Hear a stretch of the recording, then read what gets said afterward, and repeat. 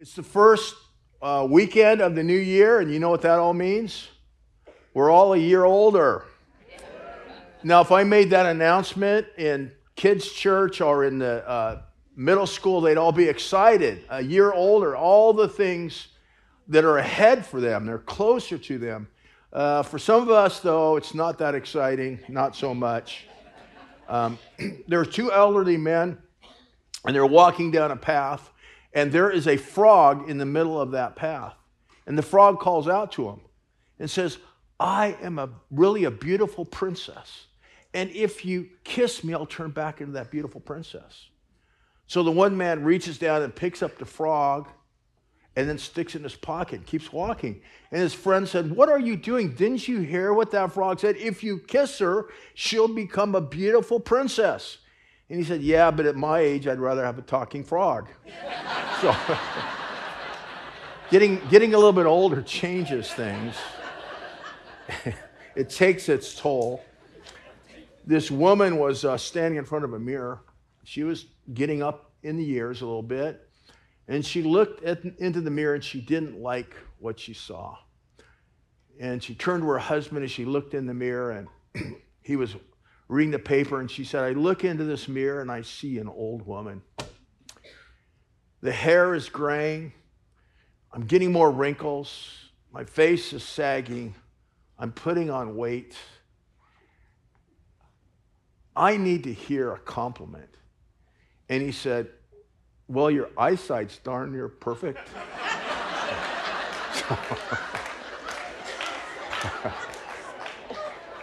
So anyway, we got a new year, and this year is going to be a lot like last year in that, in like the last few years, it's going to be another year full of challenges, full of unexpected things.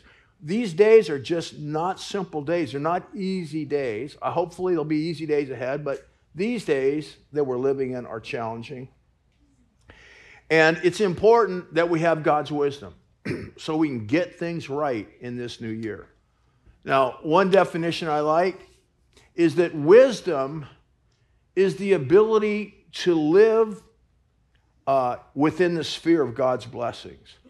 Knowing how to live within the sphere of God's blessings. How many know there's the choices you can make, there's ways you can live and do things that will always keep you in the area of blessing. I got an easier definition I'm going to use today. I came up with some years ago, very simple. And that is wisdom is knowing what to do and when to do it. Having the right strategy, knowing what to do, is going to be critical for all of us in this new year. So today, I want to talk about God's simple strategy for overcoming every difficulty and problem in the new year. God's strategy for how we should live in the new year. And the sermon's called Knowing What to Do and When to Do It in 2024. So we're going to start with 1 Timothy 6. If you got your Bible, open it up. It, of course, is on your app. You can get the notes and all the scriptures. But let's go ahead and read that. 1 Timothy 6, 11 and 12. Let's put it up. But flee. Say the word flee. But flee from these things, you man of God, and pursue. Say pursue. Righteousness, godliness, faith, love, perseverance, and gentleness. Fight, say fight. Fight the good fight of faith. And then finally, take hold. Say take hold. Take hold.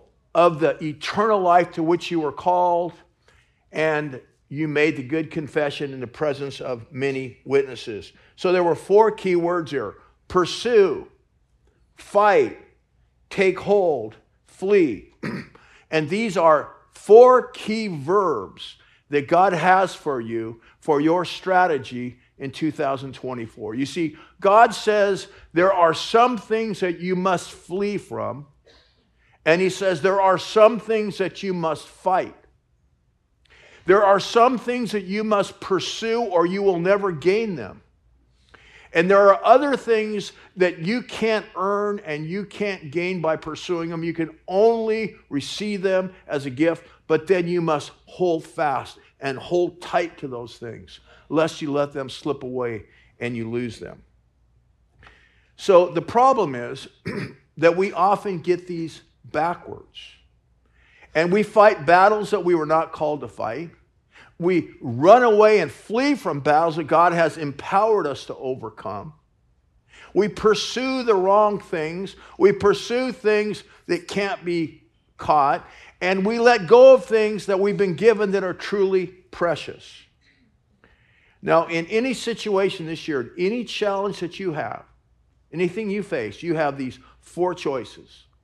You can flee from it, you can fight it, you can pursue it, or you can hold tight onto it. And wisdom is knowing which to do and when to do each. So let's take a quick look at these 4. First of all, let's look at flee. Flee because there are some battles that we are not meant to fight.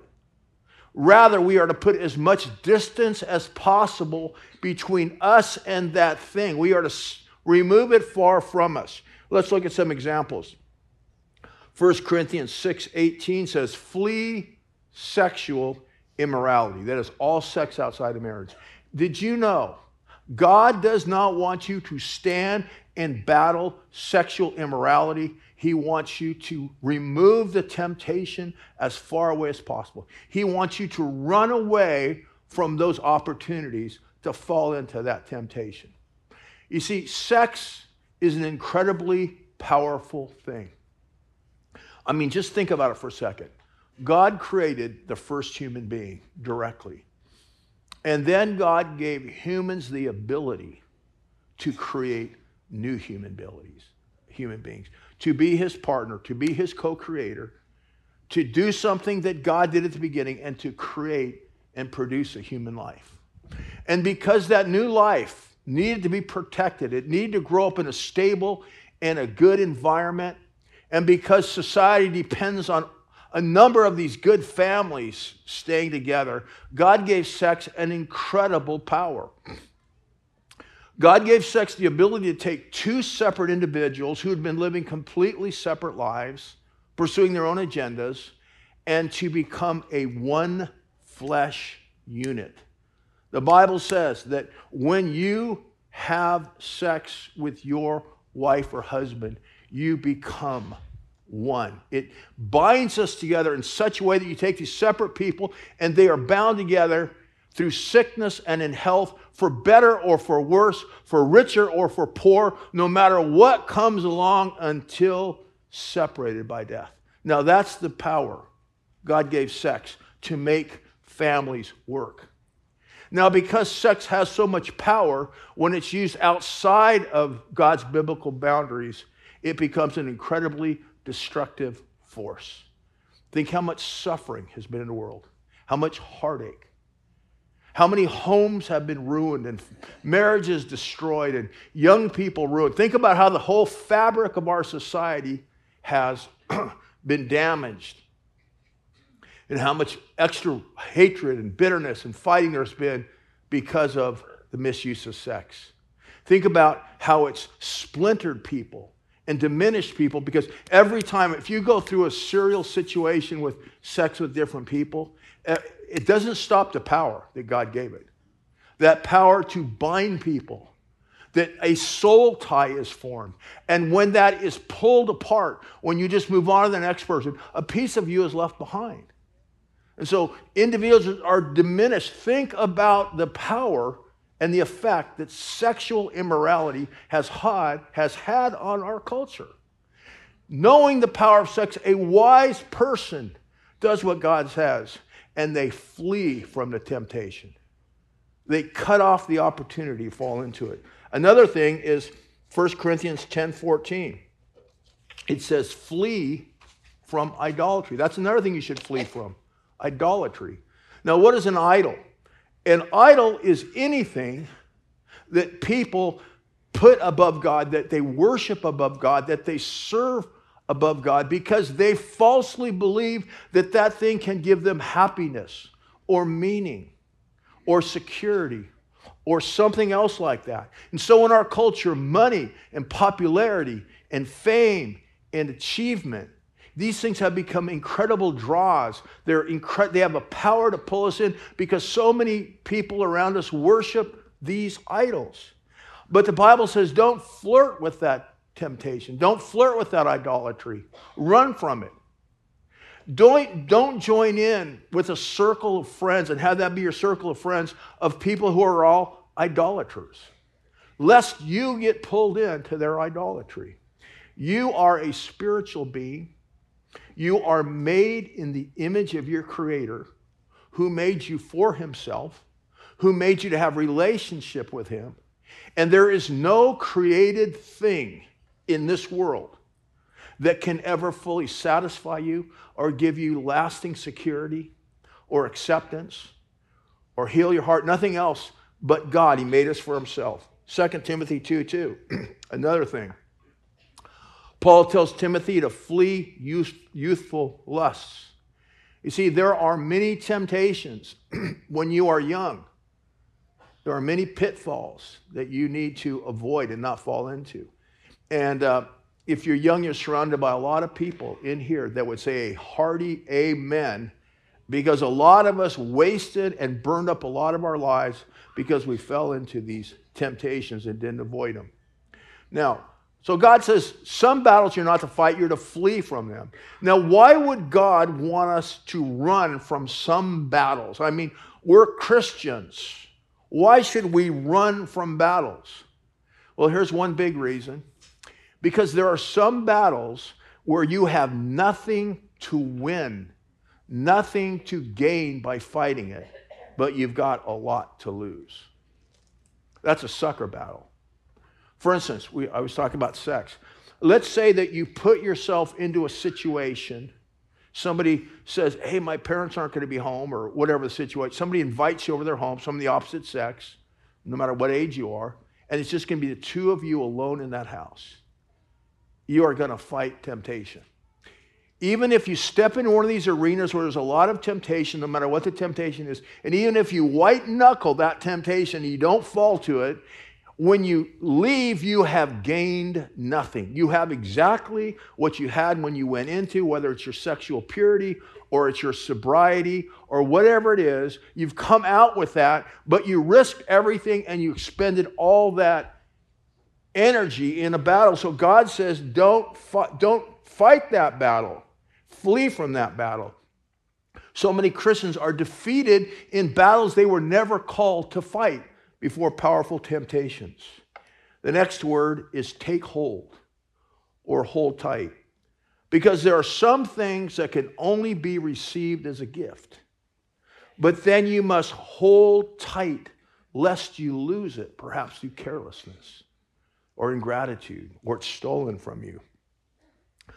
1 Timothy 6:12, we read the word there, and it says, take hold, 1 Timothy 6:12. Where'd it go? Take hold of eternal life to which you were called. Take hold of the eternal life. You cannot earn eternal life. The best things in life really are free. Peace with God, peace in your own heart, a deep sense of acceptance and well-being, hope, eternity. You can earn none of these things. They come to you as a gift. But you can lose them if you don't hold tight. Whatever you've been given by God, whatever you are enjoying today, you can let it slip through your fingers through carelessness. Backsliding is always the result of letting go of something that God gave you as a gift, of not holding tight to it. The next strategic word we have, remember, is pursue. Because there are some things you can only gain if you pursue them. 1 Timothy 6:11, let's read that again. But flee from these things, you man of God, and here it is, and pursue righteousness, godliness, faith, love, perseverance, and gentleness. These are all things that you can only receive if you pursue them. One of them is love. If you want love, you have to pursue it. Love isn't just something that automatically happens. It's something that you build. And it always involves giving of yourself. It always involves serving. Romans 14:19 says, pursue the things which make for peace and the building up of one another. Great marriages, great families, great churches, great communities. None of these things just happen by themselves. They happen because people pursue the peace.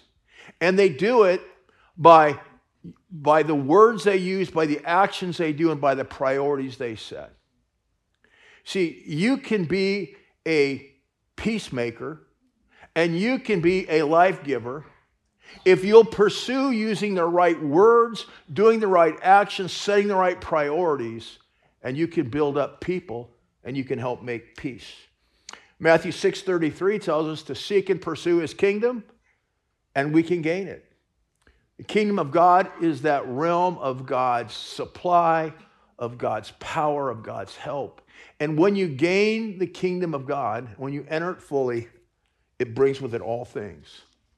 Now, the last word I want to briefly introduce here is the word fight. We're going to circle back to these words. Fight, because there are some battles that must be fought. There are some forces that must be overcome. There are battles that are worthy of our best and our strongest efforts. In 1 Samuel 18:17, David is encouraged with these words. Be a valiant man and fight the Lord's battles. Only when we stop fighting the wrong battles, only when we flee from the wrong battles, will we have the energy and the presence and the strength to fight the right battles, that is, to fight the Lord's enemies. And who are his enemies? In Ephesians 6:12, we read, our struggle is what? Not against flesh and blood. And then it goes on to say, but our struggle is against spiritual forces, spiritual beings. And if we stop fighting each other, and we stop fighting people, and we stop fighting for fleshly, selfish reasons, then we'll be able to fight the Lord's enemies. And if we fight the Lord's enemies, we will prevail, because 1 John 4:4 says, greater is he that is in you, Christian, than he that's in the world. When you fight the right battles, the power that's in you is greater than any other battle, and you'll win. Romans 8:38 says, we overwhelmingly conquer through him who loved us. Now, realize this. We were made to fight. We're a warrior race. We were made to fight. That's why we do it so much. And that's why we're so good at it. I mean, we fight in our homes, we fight our neighbors. Nations fight nations, fight nations. Warfare and fighting is endemic to what we do because we were made to fight. The problem is because of sin, we fight the wrong enemies. Because of our own selfishness, our own greed, our own pride, we're not fighting the Lord's battles, we're fighting each other. But when we stop fighting each other, we can win the Lord's battles. Now, life depends upon getting these 4 words right. Flee, fight, pursue, hold tight. Wisdom is knowing which ones to use and when to use them. Now, this is the Lord's recipe for a blessing. This is the Lord's recipe for an overcoming life in 2024. And a story that relates to a lot of Christians, a lot of us, how we live our life. Let me tell you the story. There was this woman named Betty, and she had this amazing recipe for this fantastic crab cheese casserole. Everybody who ate it said it was the best dish they ever had. And one day she shared it with her friend, Eleanor. And weeks later, they were going to a church potluck dinner. And Eleanor shared with Betty, oh, I'm bringing your delicious crab cake or crab meat casserole that you gave me the recipe to. And so they're driving over, and as they're driving, Eleanor admits to Betty that she did change the menu just a little bit, the recipe. She didn't have any crab meat, so she substituted tuna. And the white sauce that was called for seemed a little too much work, and so she just substituted mushroom soup. And she forgot to buy, the brandy and the blanched almonds, so that was left off too. So they're solving, she's serving at the dinner, and as she puts it on their plate, she says, now, if you don't like this, don't blame me, blame Eleanor because it's her recipe. Now, that is how a lot of us live.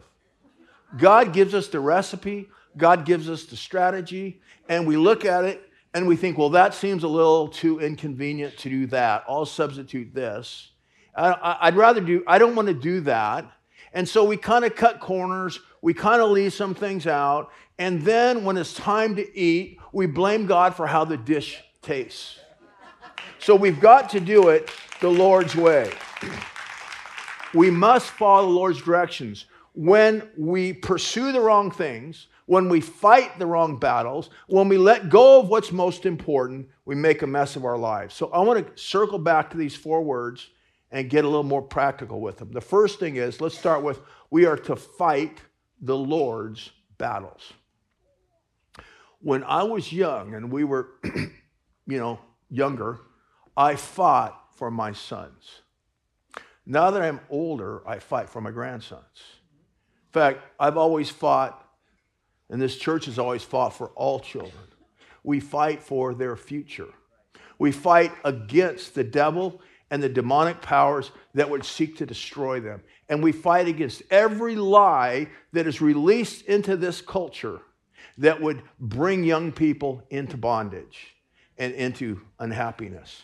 I've also always fought against those who would corrupt the truth of the gospel and the truth of God's word. Jude 3 says to contend earnestly for the faith that was once delivered to all the saints. This one says handed down. Contend, that means fight. Contend earnestly for the faith that was once for all time. Once, in a moment of time, for all time, it's talking about Jesus and the apostles. Jesus and the apostles gave us the truth for all time in the New Testament, once for all. It never needs to be adjusted. It doesn't need to be evolved. Anybody who says, well, Paul, he wrote that because he was just, captive to his times. Anyone who says, we've evolved from there. Anyone who tries to change God's word is resisting God. We need to fight against anything. Because if you change the gospel, if you change God's word, you shut the door on people for salvation and the blessed life if they believe you. We need to also fight against injustice and suffering and oppression against the world. Now, I talked about what good fighters we are. I mean, you think about the bravery that takes place on battlefields, the selflessness. You think about, the wise way in which battles are fought, and the ingenious weapons that have been developed. We are good at fighting. Why are we such good warriors? Well, we're called to have fellowship with God. That was one of the reasons we're created. But we are also created to overcome and defeat the other creatures that had rebelled against God, Satan and the fallen angels. God created one race to overcome in God's name the other race, to defeat them. We were to have that glory. So God put it in us to be good at fighting. Now, it's no coincidence that when God placed Adam and Eve in that garden, Satan appeared right away to challenge them because he knows what part of our mission is. So since we're made for that, since we're made to fight, let's fight the Lord's battles. And let's start with prayer, but not end there. Let's use all the weapons and tools God's given us to overcome. Next thing, flee temptation. Now, young person, if you know there's going to be a drinking party with a lot of alcohol, just don't go. Same thing with going, don't go somewhere all alone with someone of the opposite sex. And if you're married, listen to me. Don't flirt with coworkers. Don't feel flattered by their attention. Don't talk to them about your marriage or how your spouse doesn't understand you. Don't have inappropriately, emails back and forth. Don't answer their texts. Listen, flee. Delete them. Get a bigger wedding ring if people can't see it, and fly that thing. Fly it like a flag. Let people know that you are not available because you made marriage vows in the sight of God. And you're just off market. You're not available. God, listen, this is what's important. God doesn't, please hear this, God doesn't promise us overcoming grace and strength to fight battles that He has called us to flee from. Because when we fight battles He's told us to flee from, that is disobedience. And so we get God's overcoming grace when we fight the battles He's called us to fight. And so if you step into an arena of temptation on your own, you just might find, like all the rest of us have at different points, that you don't have the strength to resist. So flee. Last word, pursue. Hebrews 12:14 says, pursue holiness, which also means pursue Christ-likeness. Because Christ is the only human being who lived a perfectly holy life. If you wonder what a holy life is, if you wonder what that word holiness means, look at Jesus. He exemplified it. Now, a lot of people have in their room or in their house or in their garage posters. They might have posters of bodybuilders, posters of models, because that's what they want their body to look like. And they might have posters of musicians or posters of actors or something else because they want to acquire those kind of skills. They want to have that kind of fame. But every Christian's number one model that you should follow is Christ. We should aspire to Christ-likeness above wanting to achieve any skill or achieve any look. We should want to be like Him the most. He should be our target. And then finally, there's one more. Take hold or hold tight. Remember, the world pursues idols with all its might because it really believes it's going to find meaning or happiness. But no idol in the world can deliver on those things. As much as we believe it will, you look at people that achieve it and you find out they didn't get what they wanted. They didn't get happy. They didn't get peace. They don't have good relationships. Every good thing in life is a gift that we must hold on tight to. So how do we hold on tight to the things that God has given us? How do we hold on tight to the things that are most important? First of all, listen to me. Make a list of the things that you are not willing to let go of, you are not willing to lose, and you are not willing to fail at.